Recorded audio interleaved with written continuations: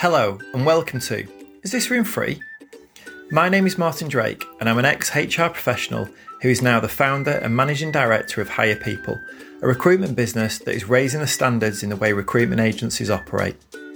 In this podcast, I will be talking to HR professionals and listening to the stories of their careers. I will be finding out about the journeys they have taken and what they have learned along the way. The purpose is to help others in the profession identify and understand the various paths available and take inspiration from my guest speakers. Whether you are someone who is looking to get that first step on the HR career ladder or an aspiring HR director, I hope you get value from my conversations. So, without further ado, let's get on with the show.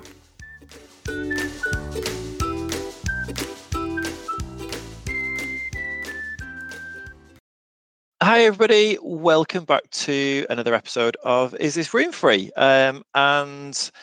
Before I hand over to Jenny, who's my guest this week, to do her little introduction, I just alluded to Jenny because we've been trying to set this up for a long time, and I hadn't realised quite how long we've been trying to get this arranged. So I had a quick look back through our kind of history of conversation. 2 years. It was February 2021 when you actually said, "Hi Martin, I've been listening. I'd love to be a guest." And then we've just, for multiple reasons, never been able to get it arranged. There's been holidays, there's been change of job, there's been work, there's been COVID, there's been everything get in the way of all this. And then we caught up again a couple of months ago at the CIPD event in Manchester where we were exhibiting, and you said, I promise, let's get it booked in, and we finally did. It only took us 2 years, which is worrying and impressive at the same time. Wow. I didn't think it was 2 years whatsoever. I didn't. I know. But for everybody, my guest is Jenny Cook this week. I've known Jenny quite a number of years, both kind of personally and then kind of through network as well. I think we're connected with a lot of the same people and some people you've kind of worked with. But Jenny, I'll pass over to you. Do you just want to kind of tell everybody kind of what you're doing right now, kind of the level you operate at, type of company, that sort of thing? Yeah, so I'm people director at a company called NRG Riverside. So I've been there about 14 months, and I have a team of 2 people who support me in the day-to-day, and I sit on the operating board, and I'm part of just influencing and growing our business from a people perspective, really. Fantastic. And so NRG Riverside are a housing association. No, what are they? No, they're a specialist fleet company. So I think as far there used to be a Riverside that was a housing association. There is, and it's still there. I think the head office in Speak. So no, NRG Riverside is a specialist fleet company, and we operate predominantly in the waste industry. So if you think about that collect your waste at the roadside, that's just one part of it. But those vehicles, 9 times out of 10, depending on which customer, we'll actually maintain them in our depots around the country. I did know that because you told me that at the CIPD event, and I've just because I've got your information in front of me on my screen. I've just seen Riverside. I've just automatically thought of that. But one of the things that I really like about your profile is often you find that people either through choice end up working in a specific sector, or it just circumstantially happens to them that every time they apply for a job, they try and change sector, they don't get anywhere, so they just go back to type where they're going to have a better hit rate. But you have worked in a real broad range of different types of organizations. There's been a little bit of kind of consistency within there, but you've worked for some very, very opposite end of the spectrum type of businesses as well. Yeah, and I think whenever you're speaking to agencies, in regard about your next role or where you're looking to move on in the future, one of the first questions is always, so what industries? And I just go, any.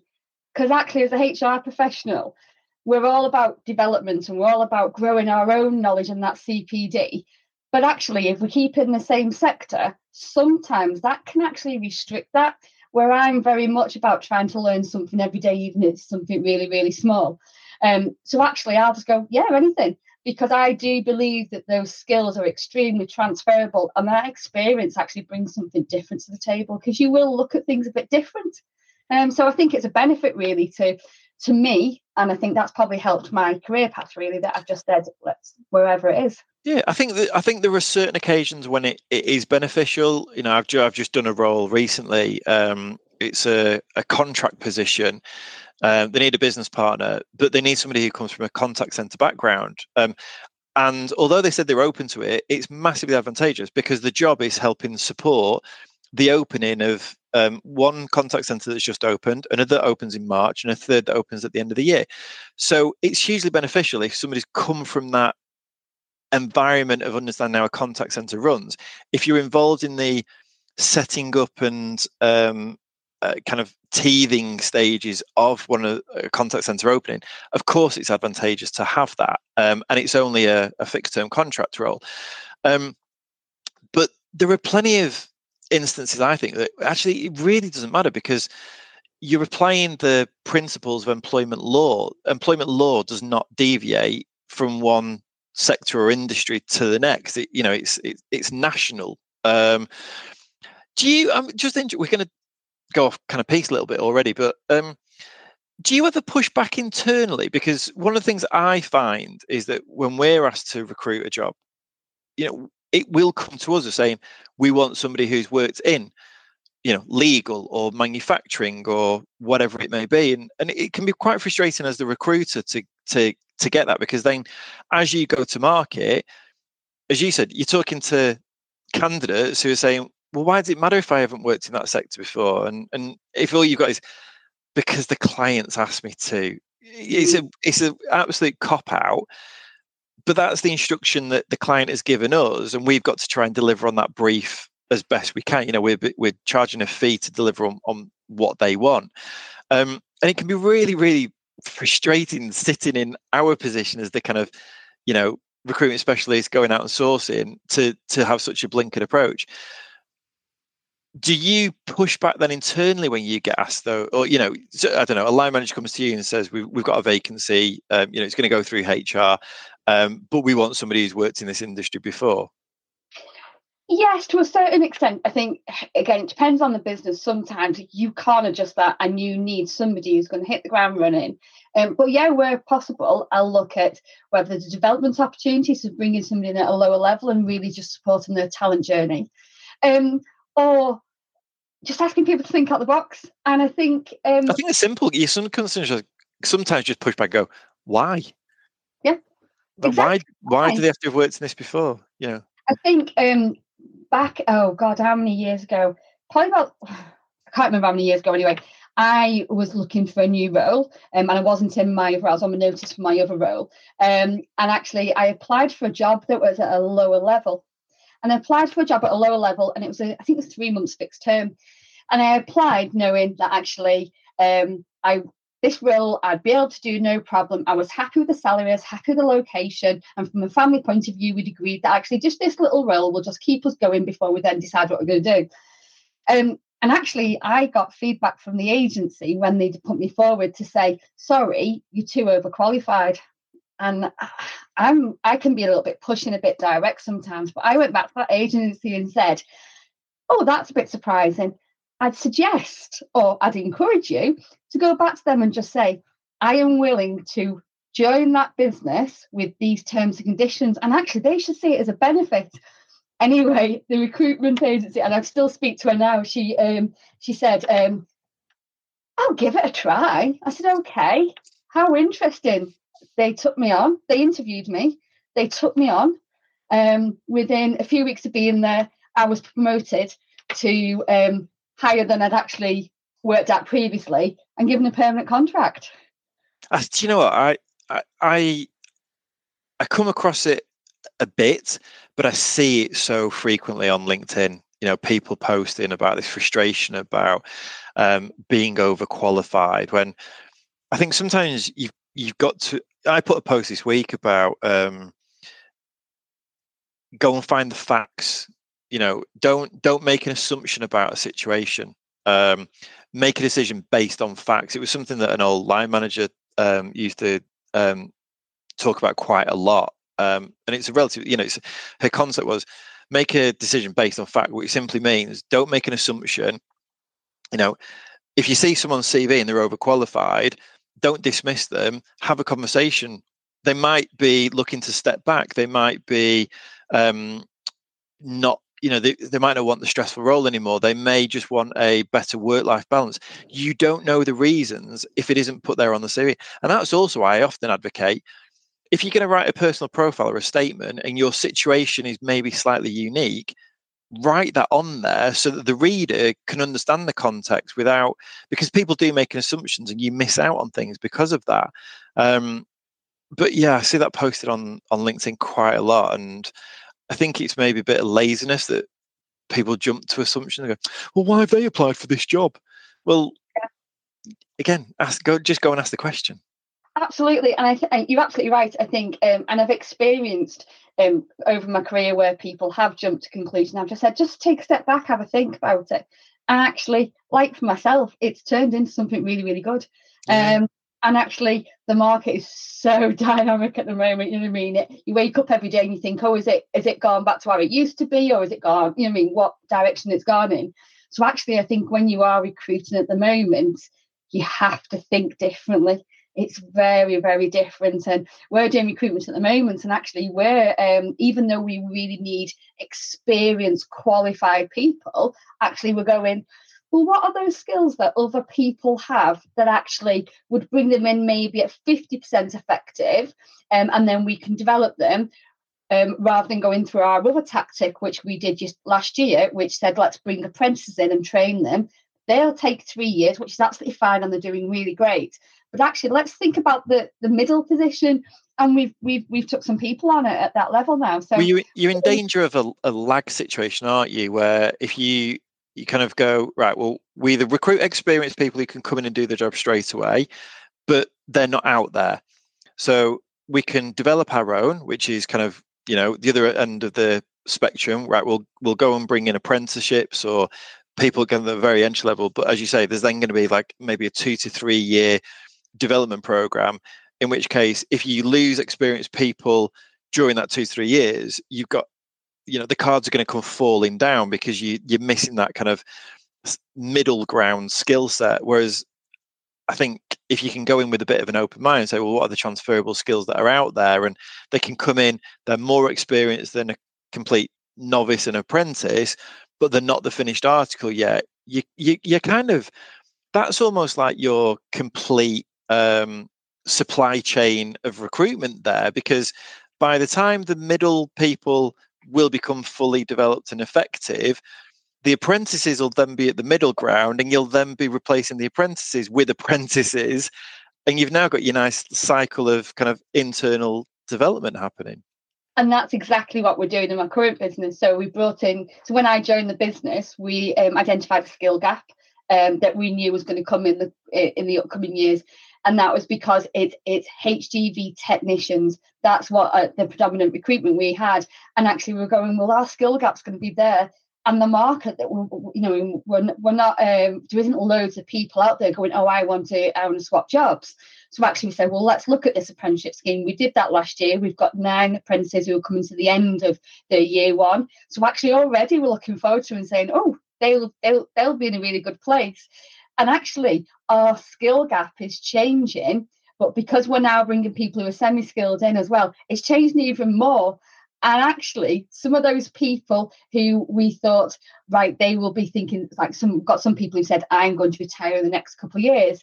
Actually, that those younger people, because they have been generally up to the age of 25, who's coming on our apprenticeships, actually, the dynamics in some of our locations have been really surprising, but in a really, really positive way. You've got groups of different people coming together and actually making our depots a real success. So it's a nice story to tell at the end of the day. Yeah. The thing you get when you talk to you is you have a lot of energy. You're very kind of positive and upbeat. And I think that, listening to hear you talking about this kind of have an open mind, it's not surprising. from just your kind of personality and character type versus the, slightly more kind of blinkered approach. I think, the more and more kind of people I talk to through this podcast, versus kind of, going through kind of a recruiting process of understanding kind of candidates. This is a very different type of conversation that I have. There's definitely this kind of, I think there's a changing of the guards. There's always a change in guards in HR, from personnel to HR to the people function now. But I think there's people are trying to become more progressive with it and understanding.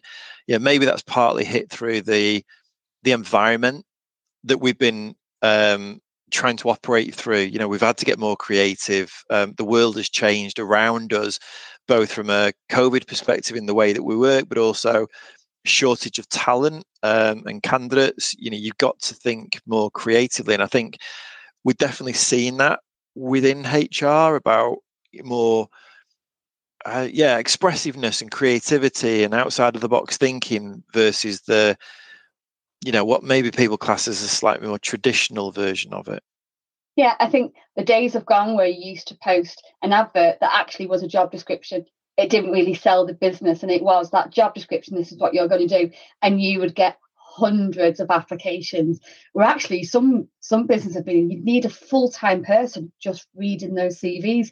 Actually now you're lucky if you get one CV a week, because it is so challenging. So if we don't change, we're just going to carry on going as results. And it is known that I've got quite a high level of energy. And I mean, you'll see from the post at the back, there's something called Genergy, which I talk about, which is just saying, and somebody said it to me last week, actually. They said, you're just so happy all the time and so positive. And I said, well, what's the opposite I could be? Do you know, no, this is me. And they said, well, it puts a smile on my face when I speak to them. I went, well, do you know, that's brilliant, great.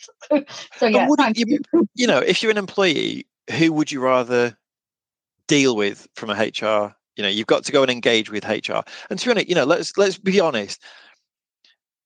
HR doesn't touch every part of the business every single part of the day. There are plenty of employees within a mid to large size organization who they don't have that frequent interaction. They may be site based, they may be working on a production line, they may be in certain parts of the business that they just don't have that visibility with HR. So same with finance at times. There will be individuals there who their only interactions with HR are a couple of times a year maybe. And we can't get rid of this legacy issue of what people perceive HR to be, the hiring and firing squad and all the rest of it. But when you do engage with HR, what's the one thing that's going to change your perspective of it? And what's the one thing that's going to make you want to talk to HR more? An approachable HR function. Yeah. So as you say, if you're happy, positive, having a laugh, really upbeat, engaging with people, like to have, drop the tools and just have a normal person conversation with other employees who are just people at the end of the day. Yeah. That's only going to break down these barriers and build bridges and, every other corny term I can think of. But it's true, isn't it? You're going to have a much more effective, engaged HR function when you come across positive and happy and upbeat. Yeah, absolutely. And I think, the business I'm in at the moment, we're spread around the country. So I think the challenge that I have is actually making sure that positivity of my team, because my team are really positive as well, that actually everything we do, it has got that positivity. So, we talk about how we communicate and we try and get around the country quite a lot, but it's about that seeing that actually it doesn't matter what's going on, let's talk about it. Come and speak to me. Or it doesn't matter if you may think in the past, oh, no, it's HR. I really want to break that down, because it's always been HR, sit behind the door. You're absolutely right. Hiring and firing. If HR's car appears on the car park, it's a bit like, oh, why are they there? And that's not what it's about. And I'm absolutely determined to change that about our profession. Right, everyone, we're going to interrupt the conversation to bring you some information on one of our own very favourite businesses, a company called TenSpace.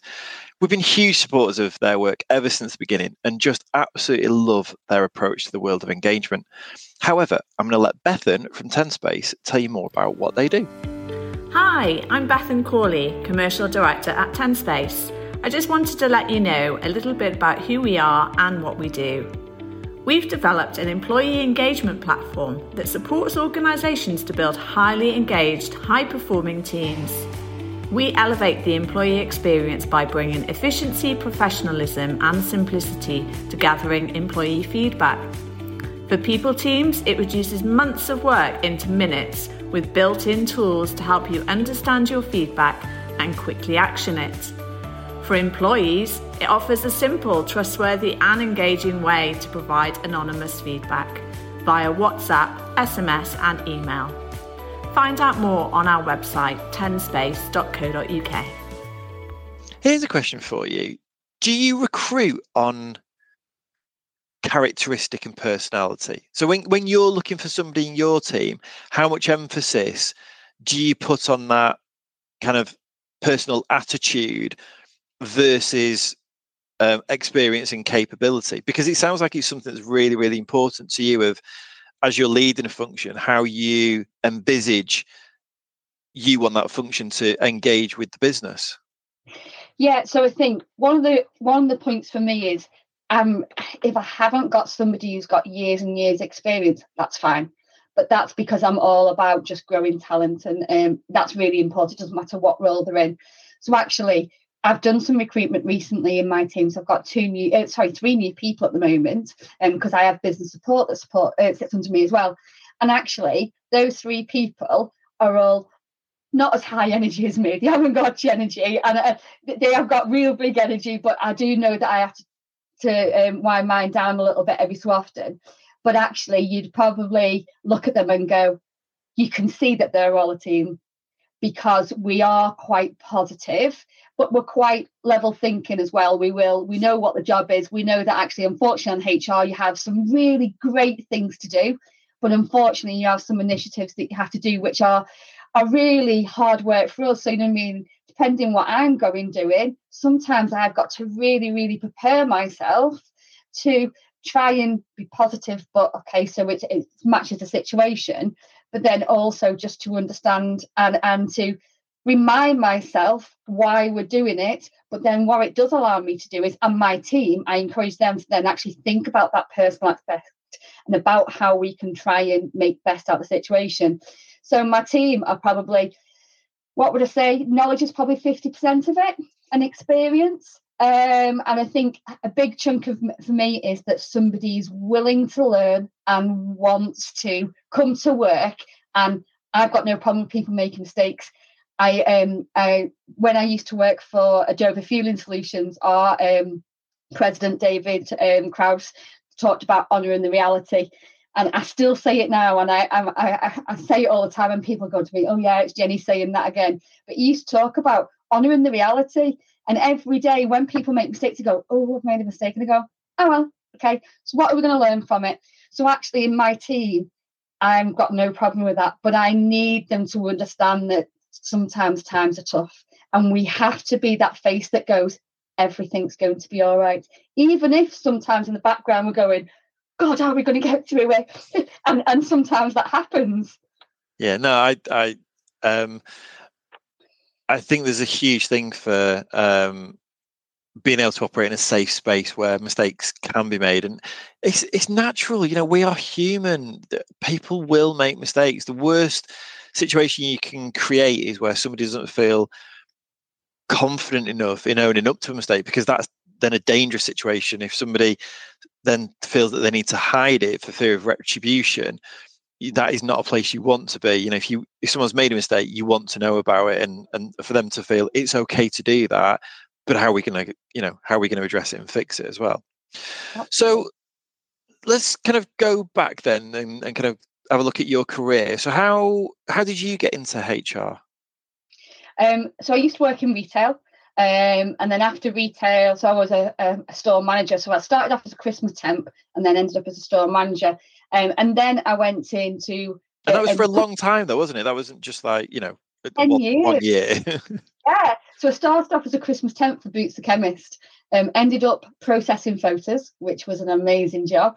Then ended up in... That doesn't exist anymore, does it? God, no, you know what I mean? Those opening your camera, putting the film in, pulling the strip over, winding it up. No, not at all. Jenny, before you continue, I have to ask, did you ever see any pictures that you're thinking, why have you put this in for processing? Every day. Really? That often? Wow. Yeah, I think it's... And now... there must be like a GDPR didn't exist then, but there must have been some sort of like, data there where you can't divulge that information of what you're in. So I think there's a couple of things. So now I start... you're not going to tell me if you did share it with your colleagues, which you probably... I would have done, but you're not going to admit that. I'm not going to pass comment on that. I'll find out. But what I'd say is... Look at the size of that. Now I think about it and I think, why would somebody be so brazen just to go and put those pictures in? I unfortunately saw pictures that I had to report to the police because it was rules. But if you think about back in the day when it was that 35mm film where you would go into some stores and you'd get a sticker over something, say, it's blurred or something like that.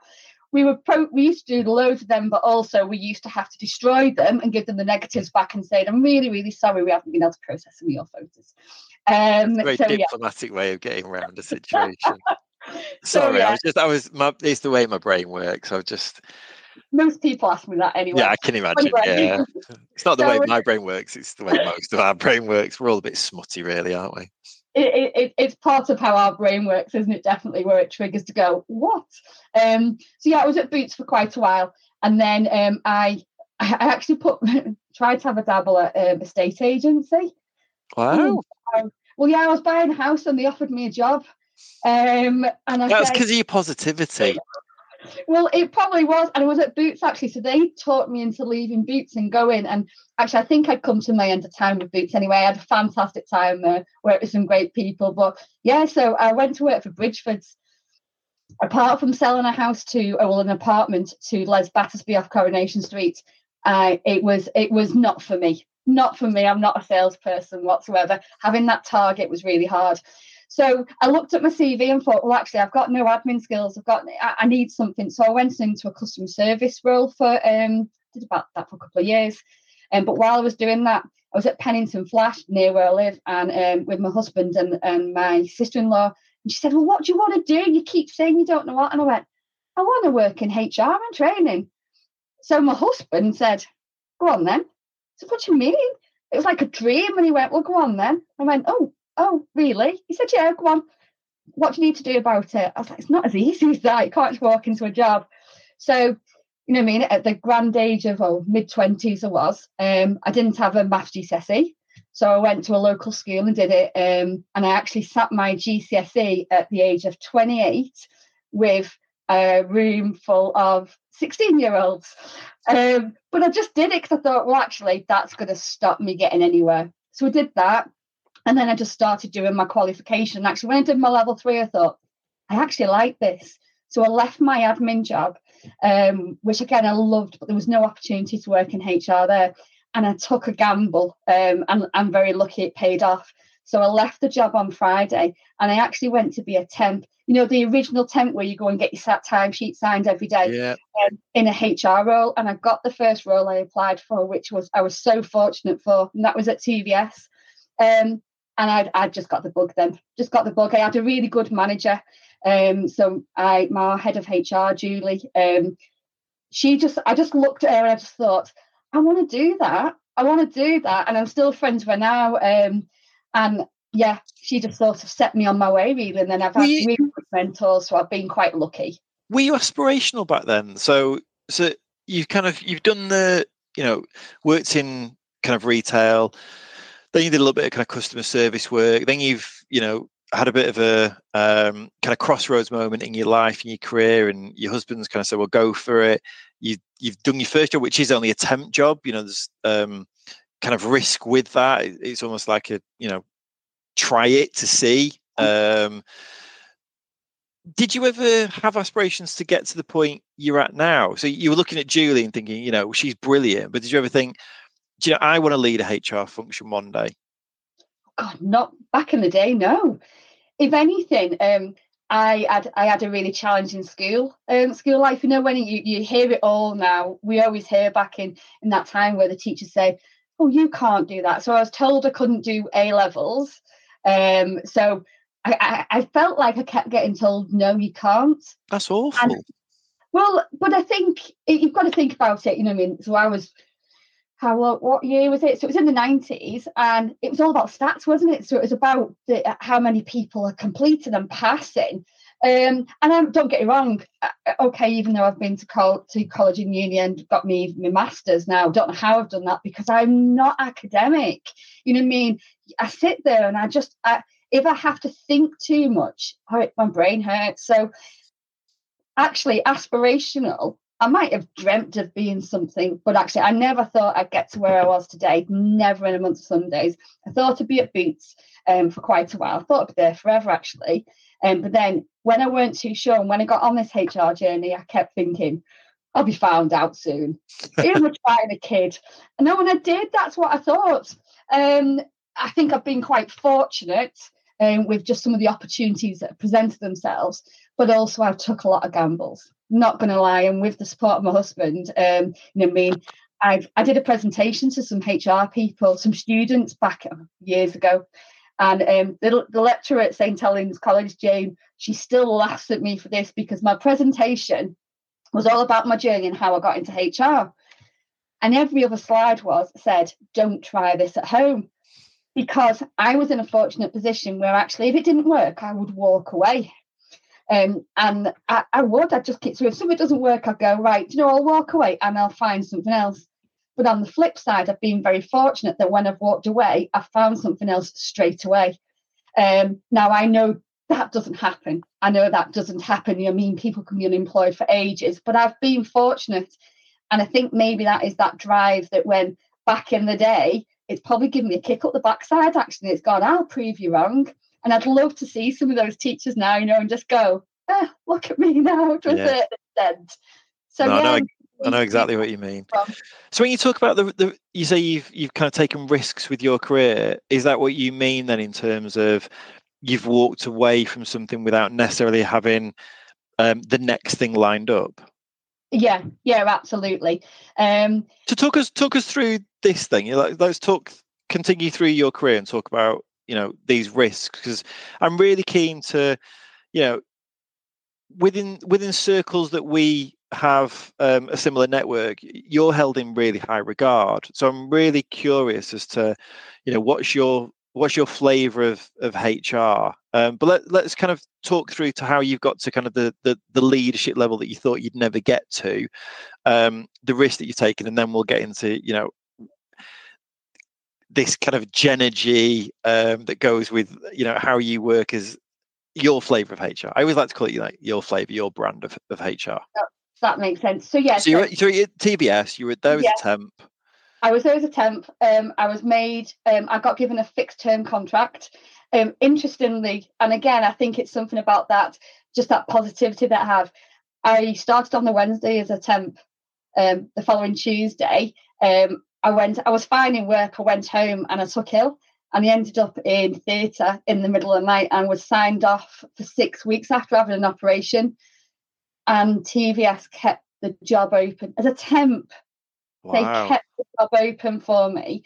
And that really told me something. I think that told me that actually maybe I have got what it takes, especially at a HR administrator level, when I was doing it. So, that was really good. And that really told me that HR could make a difference to someone's life. So I was there.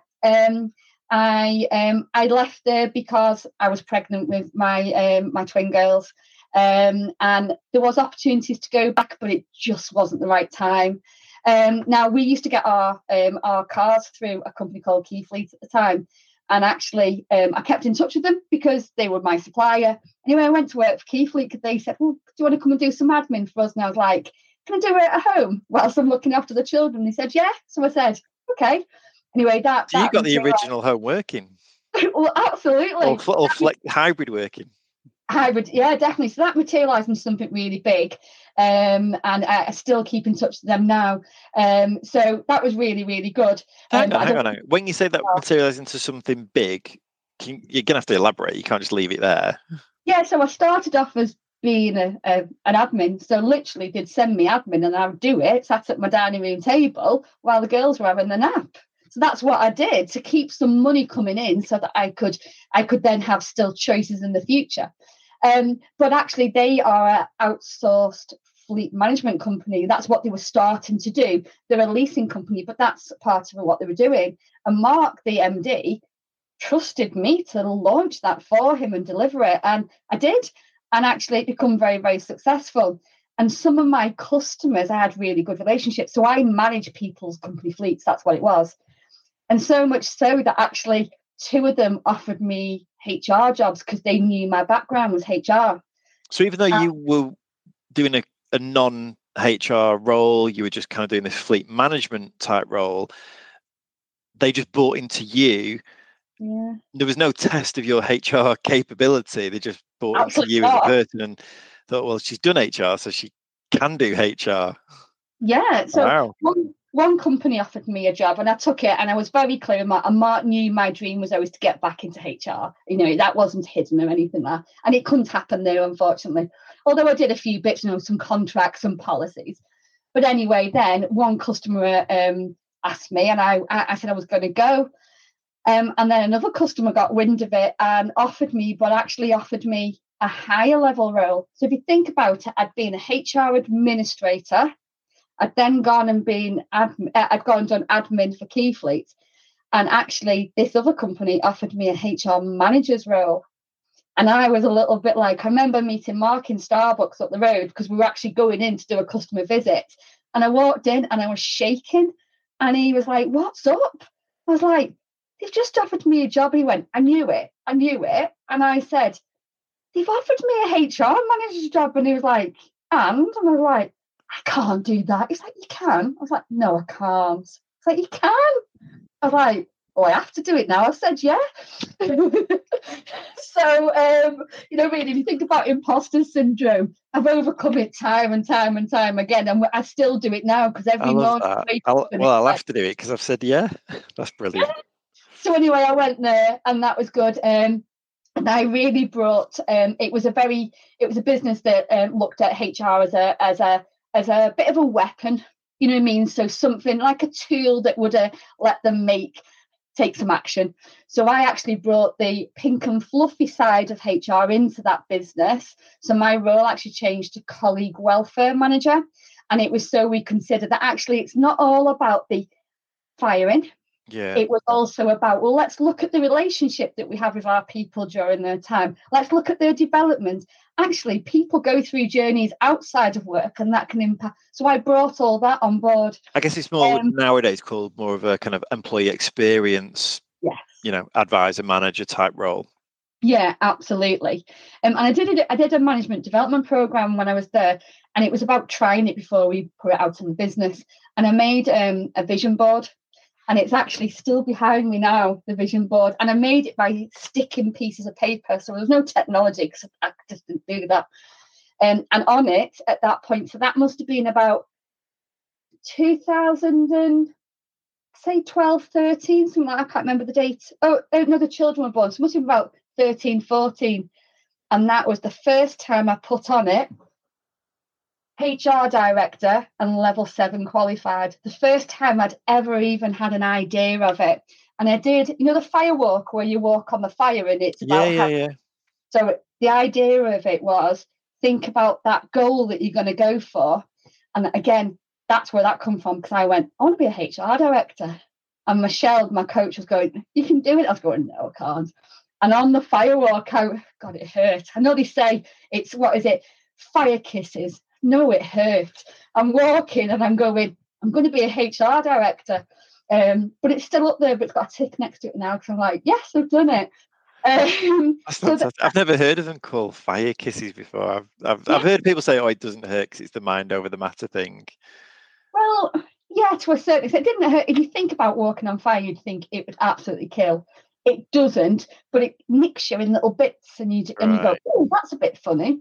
So how did you? I'm really curious. So you've kind of joined this organisation. They want you to kind of drive some change, but let's be honest. Up until that point, you haven't got a great amount of HR. You certainly got no strategic. You probably don't really have any value add HR. It's more kind of administrational, probably quite transactional HR.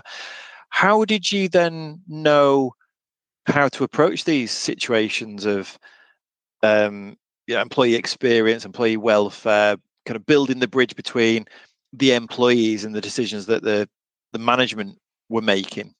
Because it must have been very fractious at that time as well. Yeah, absolutely. I'd done my level 3 at that time. I'd done my level 5 because I did my level 5 when I was pregnant, so I did it in about 4 months.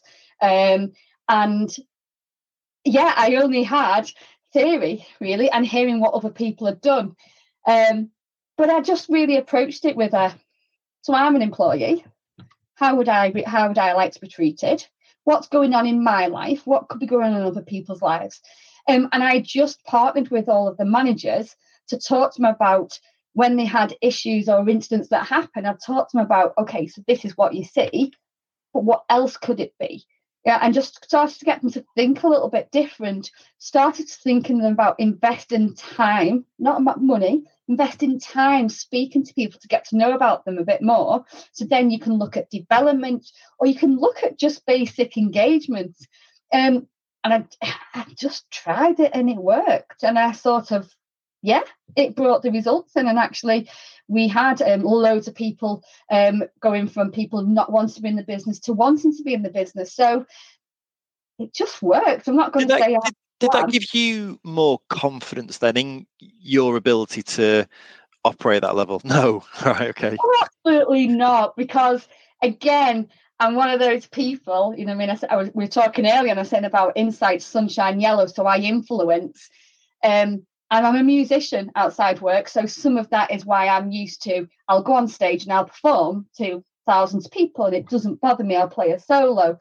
Ask me to stand up and play a solo and I'll probably cry, but sitting on my seat in a band, I can play a solo, that's not a problem. So I think some of that is where I get my confidence, but there's been loads of times where actually in the background I've gone, oh God, I can't do that, and what am I going to do and how am I going to do it? So yeah, it's a funny one really, but yeah, no, it didn't give me confidence that I could go and do it. Right, I thought you would. You stumped me there because I obviously thought you were going to say, yeah, it did give me the confidence to then move on. So let's kind of continue the journey then. So that's quite a kind of pivotal role for you, where you have kind of stepped up significantly in your career. You've worked with a coach. You've done a kind of a vision map. You've written down people director. You're starting to believe in yourself a little bit more. You're putting goals for the future. How do we move forward from that role then? So I got to a point where actually I found I couldn't do much more. I couldn't really add much more value to that business. So I decided to walk away. Again, that was one of those moments, don't try it at home. I walked away. And that's where the opportunity come, where it was a HR advisor role. And I got told I was overqualified. Okay, and that happened. And that went into a manufacturing business. Never done it. The previous one was security. The previous one was fleet. The previous one was logistics. So you can see the types of businesses that I've been in. So this next company went in there, really started to find an appetite and an interest in talent, and starting to think about the development of our people. It was something that it's not that I experienced something and I went, oh, wow, that's brilliant. It was more of something just clicked and I went, oh, I think I like this. Had you done much around the kind of the I guess what's perceived as the traditional HR, so kind of employee relations? Yeah. Right. So all that had come with that role, as well as the welfare employee experience type of work. So you've really kind of built up now a solid base of kind of transactional generalist HR, as well as starting to get some kind of project stuff in terms of this kind of welfare type work as well. Yeah, so the administrator role, absolutely, that concrete, that pure this is how we do HR. And I got to understand a little bit about legislation and a bit about process. And then, that next role, there was a lot of ER. You know what I mean? I'd have a folder this big. Oh, okay. I'd have 50, 60 cases. It was a large organisation, it was 6,000 staff. So I had loads of cases. So all really I was doing to start with was ER constantly. So that's where I start to get that understanding. I partnered, as well, at that point we had an employment law solicitor who I still work with today, and I recommend them to everybody, because employment law solicitors, you can ring them up and you say, I want some advice on this, and they go, yeah, this is what you can do, this is what you can't do, crack on. Where actually this company worked with you, and even though some of us would say they're expensive, but actually they are worth the value that they are. But actually when you work with them, they were developing me. They were developing how, not just about law, but actually how I would think and how I would consider our business position without me even know. And actually, I do wonder if somebody indirectly invested in me was meaning I wanted to indirectly invest in other people. And maybe that's where I am now today with the team about, we can learn it. And if we get it wrong, we'll learn. So was that thing where you engage with external experts, and as you say, people can go, well, there's a cost of that, but there's usually a kind of an insurance policy within it. But there's that, I think there's a really good point that you raised, is that kind of indirect personal development. Because when I started out in my HR career, we used outsourced employment law advice as well, and it was really good for me to have those conversations with them and understand they were providing the kind of legal framework and guidance, but then they were saying, what's the outcome that you want as a business, and we can try and help you get there, but we can advise you of the risks associated. And as you start to learn, the more exposure to that you have, and the more of those conversations you have with them, you then start to learn through osmosis of, right, I now understand kind of what the anticipated risk would be, because you're building up your own precedent knowledge within your head as well of kind of, UK case law and things like that. So, I guess I'm on board with you that you can look at it as a transactional cost, or you can actually look at it as a broader, yes, there is a cost, but this is what we're getting for it. And this is actually all the indirect value that we're gaining from that as well. And sometimes that's overlooked. I think that is also then passed on. So if you think about it, HR deal with the employment law solicitors, but HR then don't go and do the actions.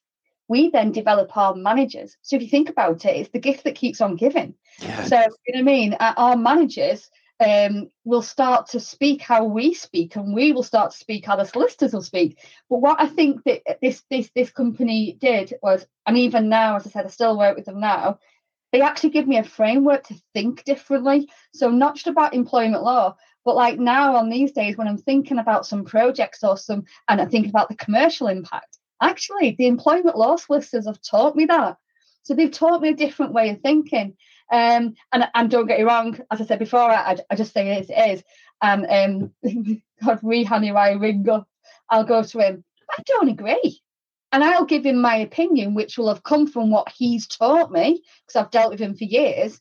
And he'll go, interesting. Oh, I hadn't thought about that. And we'll have a really good conversation. And actually, sometimes Rehan will go, actually, I think that will work. And that's the bit that gives you that boost that goes, yeah, no one's going to find me out, because actually I do know what I'm doing. Then, of course, unfortunately, imposter syndrome comes in. And then tomorrow morning when you wake up, you go, what am I going to do? Well, with these things, there's often, it isn't black and white. It's there's more of a chance or less of a chance. There's, if anything went to tribunal, it can, nobody knows which way it can swing. That's why both parties feel that they have a chance of winning. It's going to come down to, who can provide the strongest argument. So there's no finite black and white element around this. It's all subjective to a degree. So I guess what you're doing is you're kind of going back to them and using your knowledge to hypothesize around what the outcome could potentially be based on how scenarios could play out. Yeah, absolutely. And that's about that. Is get back to that framework where I said the company we'll talk about now. I went in as a HR advisor for 3 months, I think it was, and I was promoted to business partner within a couple of weeks. I'm made permanent. And actually, that framework and that approach that I brought to the table is probably actually what they saw. And they saw, actually, we probably need this in our business. And I think that's where we then started to do some work. And again, got some really good results. You know what I mean? In the first three months, was it? First 3 quarters, I got one of the Employee of the Year of the Month awards each month. But I actually don't think it was because I did something amazing. I think it was because I did something that they weren't used to. Yeah. They weren't used to. And actually, even though it boosted my confidence, it gave me the experience and the exposure that I needed to. But back to your earlier point, did they have confidence? And I said, right, I can do this.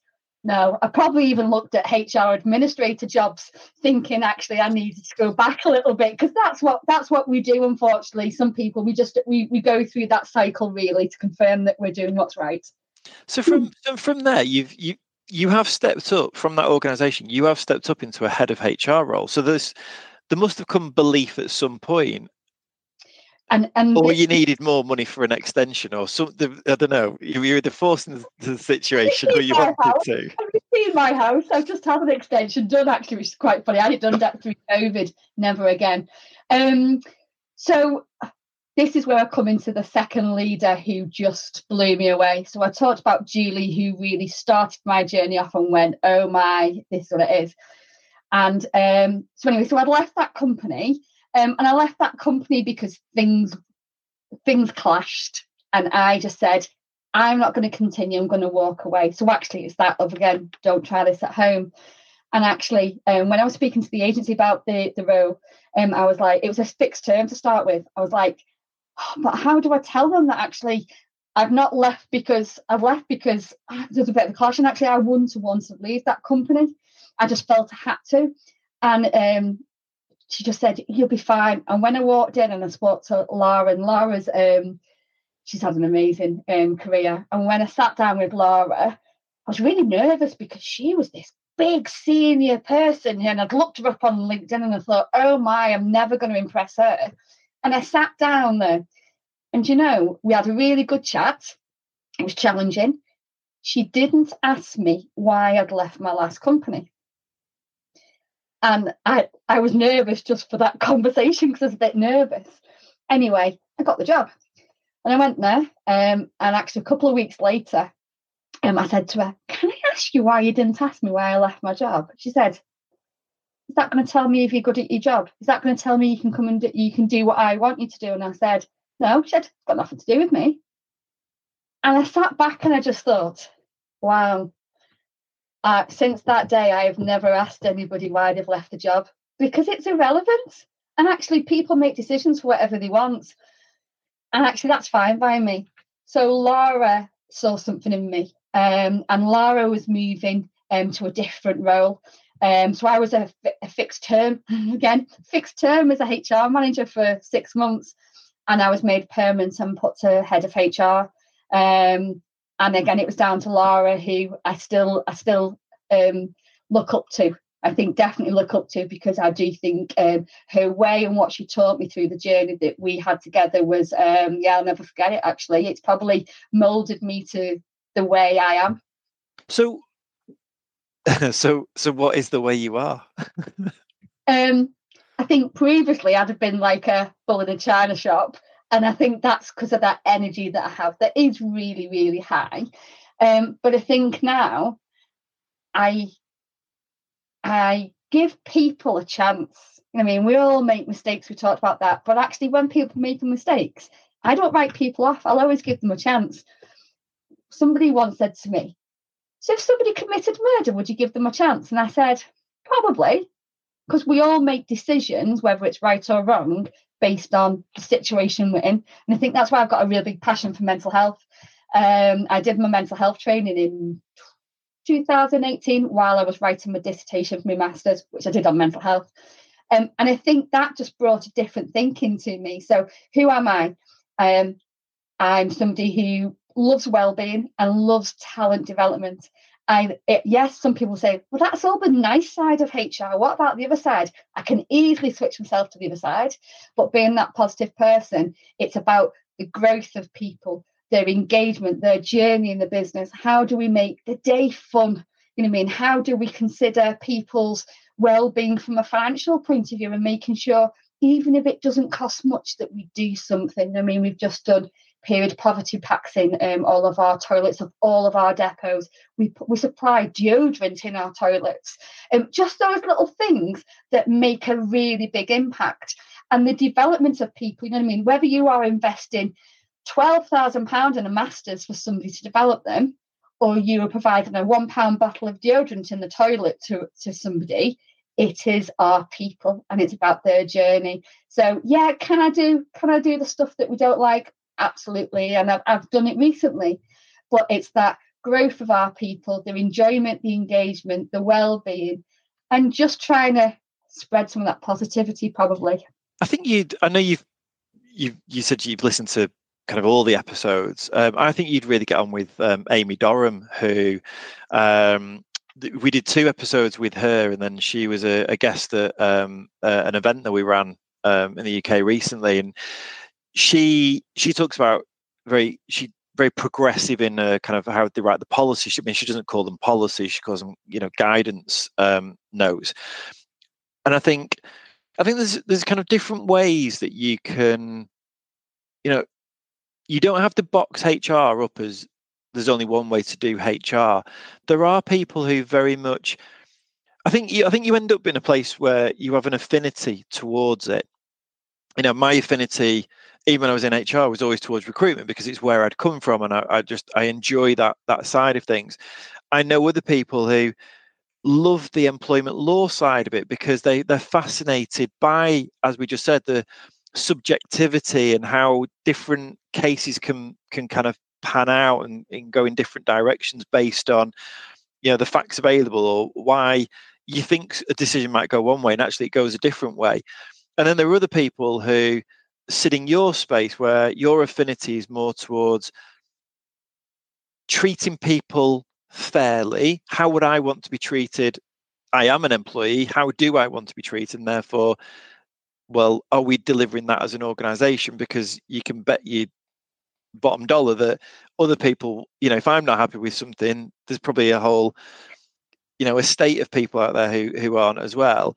And then that builds on that in terms of, well, how do we then develop our people and our talent? Because essentially, despite the technological era that, we're moving into the kind of, the new revolution. I can't remember what the next revolution's called, but God knows, yeah. I know it's the technology revolution or something like that. Despite all of that, we are still in a position right now where our people are the things that drive our businesses. So that comes back to that is your most valuable asset that you have in the organization. But there's still a huge oversight of businesses getting that bit right. And you think by now, we haven't just invented employees in the last decade. This has been going on a long time. And we've very much moved from that transactional, well, I will just pay you to do our job, to understanding actually the more we treat our employees better and the more they enjoy coming to work, the more productive they are, usually the better performance of the organization. That kind of basic level of theory has been around a long time, but we're still not getting it right. There's still the majority who just don't spend enough focus on that. And it feels like that's your area that you love.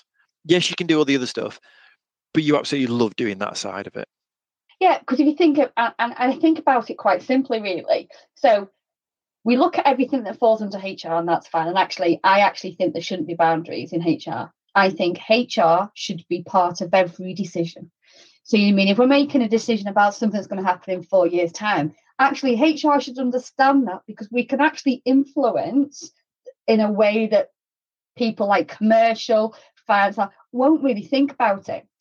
But for me, and I hate the word pink and fluffy because it's like it's just an added extra when you choose to have it. But if I think about all of that engagement, think about the culture, the development of people, if we all focus on that, which naturally grows our business, then actually we don't have to focus on the negative stuff.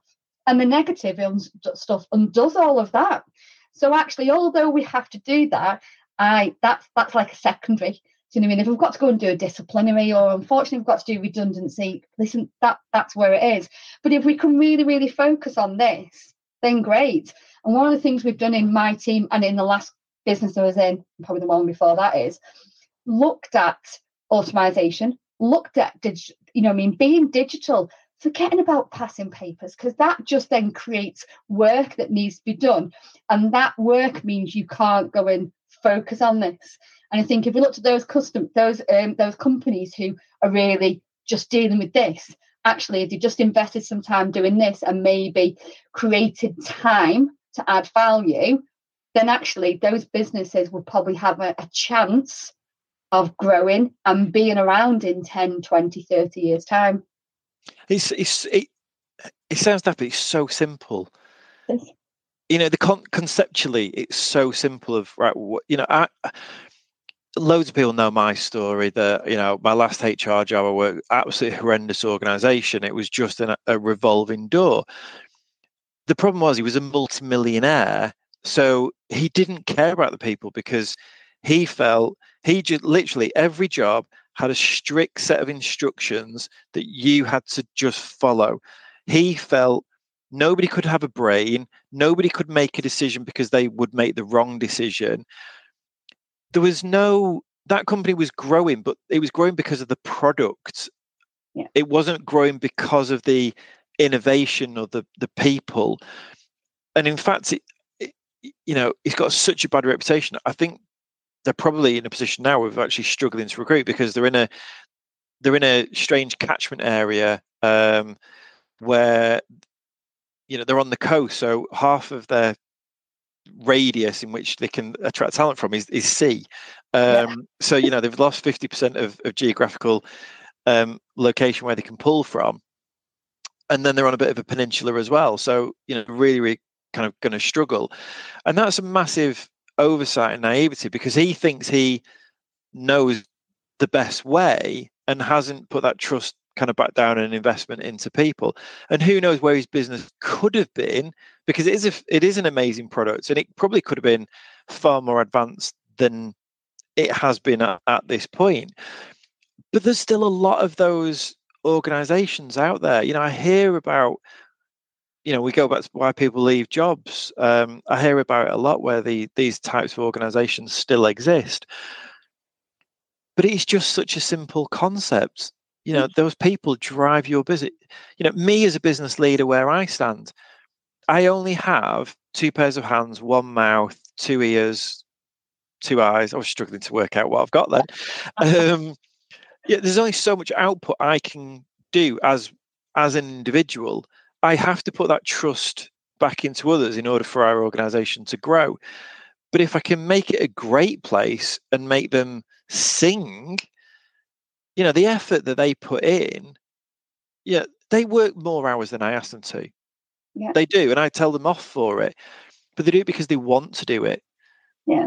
And that's, I'm trying to create, I always say to them, I'm trying to create an organization that gives you everything you could possibly want, be it flexibility, life balance, career development, remuneration, whatever it can be. I want to give it because I understand I can't do it by myself. It's the people. I will become small element. When I launch business, it is just me. I am the entity. But as you grow, that leader becomes a smaller and smaller part of it because just by pure ratios, that's where they end up. So, I don't know why we're kind of going around it, but it's just so obvious, isn't it? That it's obvious. And if you think about it, if you see those companies, so there will be surely out there a company that thinks they've got it all, they've got the growth, it's all happening, their people are all happy, they're doing what they want, and that's fine. And I'm great that happens out there. But if you look at the companies who say, we have opportunities, but we just can't get to them. If they wrote them down, so they probably say, we're constantly recruiting. What's the root cause? Our people aren't happy. What's the root cause? We're doing disciplinaries all the time. What's the root cause? You know what I mean? You just go back to that root cause again, and it'll be, well, actually, you're going to have to invest here. And then once you've invested here, then actually it will start to have that impact. It's like the iceberg scenario, isn't it? About all the stuff underneath the water. But people don't want to invest that in that lower bit. They just don't want to do it. And I understand that, of course, putting extra people in place to be able to transition a business costs. I absolutely get that. But it will pay stupid amounts, won't it? You know what I mean? It'll pay back. It's amazing. It's just, yeah. And I think that's probably why I've gone from business to business to business, because I believe I go in and I will start to look, I'll develop, we'll put systems in which allows time to add value. We'll look at culture, and actually we'll be in a position where we can go, that's what we've enabled in the business. Those people are happy. Those managers can deal with cases, and actually, and that's the dream when a manager comes to me and says, I've got this problem. This is what I'm going to do. What do you think? And I go, yeah. Nothing else. Just go, yes. It's like, oh, that's a dream. It's a bit of a cultural change agent, really, isn't it? Going in, changing perception, a little bit of kind of structure processes, but it's really kind of changing mindset about, this is the level that you can get to. Let's get you to there. And then I've kind of done what I can do now. Let me go on to the new challenge where I can kind of drive that huge change within an organization again. And yeah, absolutely, you're right. Fantastic. Well, unfortunately, Jenny, we've run out of time. That's been an hour. Yeah. I'd love to kind of go into a bit more of kind of maybe some of the things that you do, but what I'd probably say is, I know you're kind of fairly active on LinkedIn. If people want to know maybe about some of the initiatives that you do that help kind of drive change and create a kind of better employee experience, are they okay to follow up with you on LinkedIn? Absolutely, no problem at all. Fantastic. That's brilliant. Well, look, thank you so much for giving up your time and coming on today. I know our paths will cross again at some point. It's inevitable that it's going to happen. But yeah, just thank you so much. No worries. Thanks for having me. And there's another show in the bag. I hope you enjoyed it and really appreciate you listening. We've received so much feedback from people who have said how helpful these conversations are and how the insights are helping individuals with their own careers. However, to get the podcast to a larger audience, we need your help. Please could I ask you that you'd write a review on whichever platform you're listening to this on, as it's the ratings and reviews which really help get a podcast promoted. So if you could spare just 30 seconds to write us a review, that would be really, really appreciated. In the meantime, I hope you'll join us on the next episode, and I'll see you then. This podcast is brought to you by Hire People, a recruitment agency specialising in the HR and marketing professions. But we're not your typical recruitment agency. When I created Hire People, I very much wanted to rip up the rule book when it came to the model I felt a recruitment business for the modern times should adopt. I've been an internal recruiter as well as a HR manager using the services recruitment agencies. Some good, mostly poor. I've also been a job seeker on the receiving end of poor service from every recruitment agency I applied for a job through. It left me feeling despondent, non-supported, and very much like a statistic. So I decided to do a Gandhi and go and be the change that I wanted to see in the world. Hire People was born from that desire to not only run a recruitment agency that has standards, but continuously driving those standards higher. We are highly innovative and introduced a number of features that distinguish us from your typical recruitment agency. We offer a 6-month 100% rebate. We've introduced the innovative and groundbreaking Hired 360 product, which has brought 3D CVs and 3D job descriptions to the market. And we very much place the emphasis on service, not sales. So if you're interested in working with us, get in touch and let's see how we can help.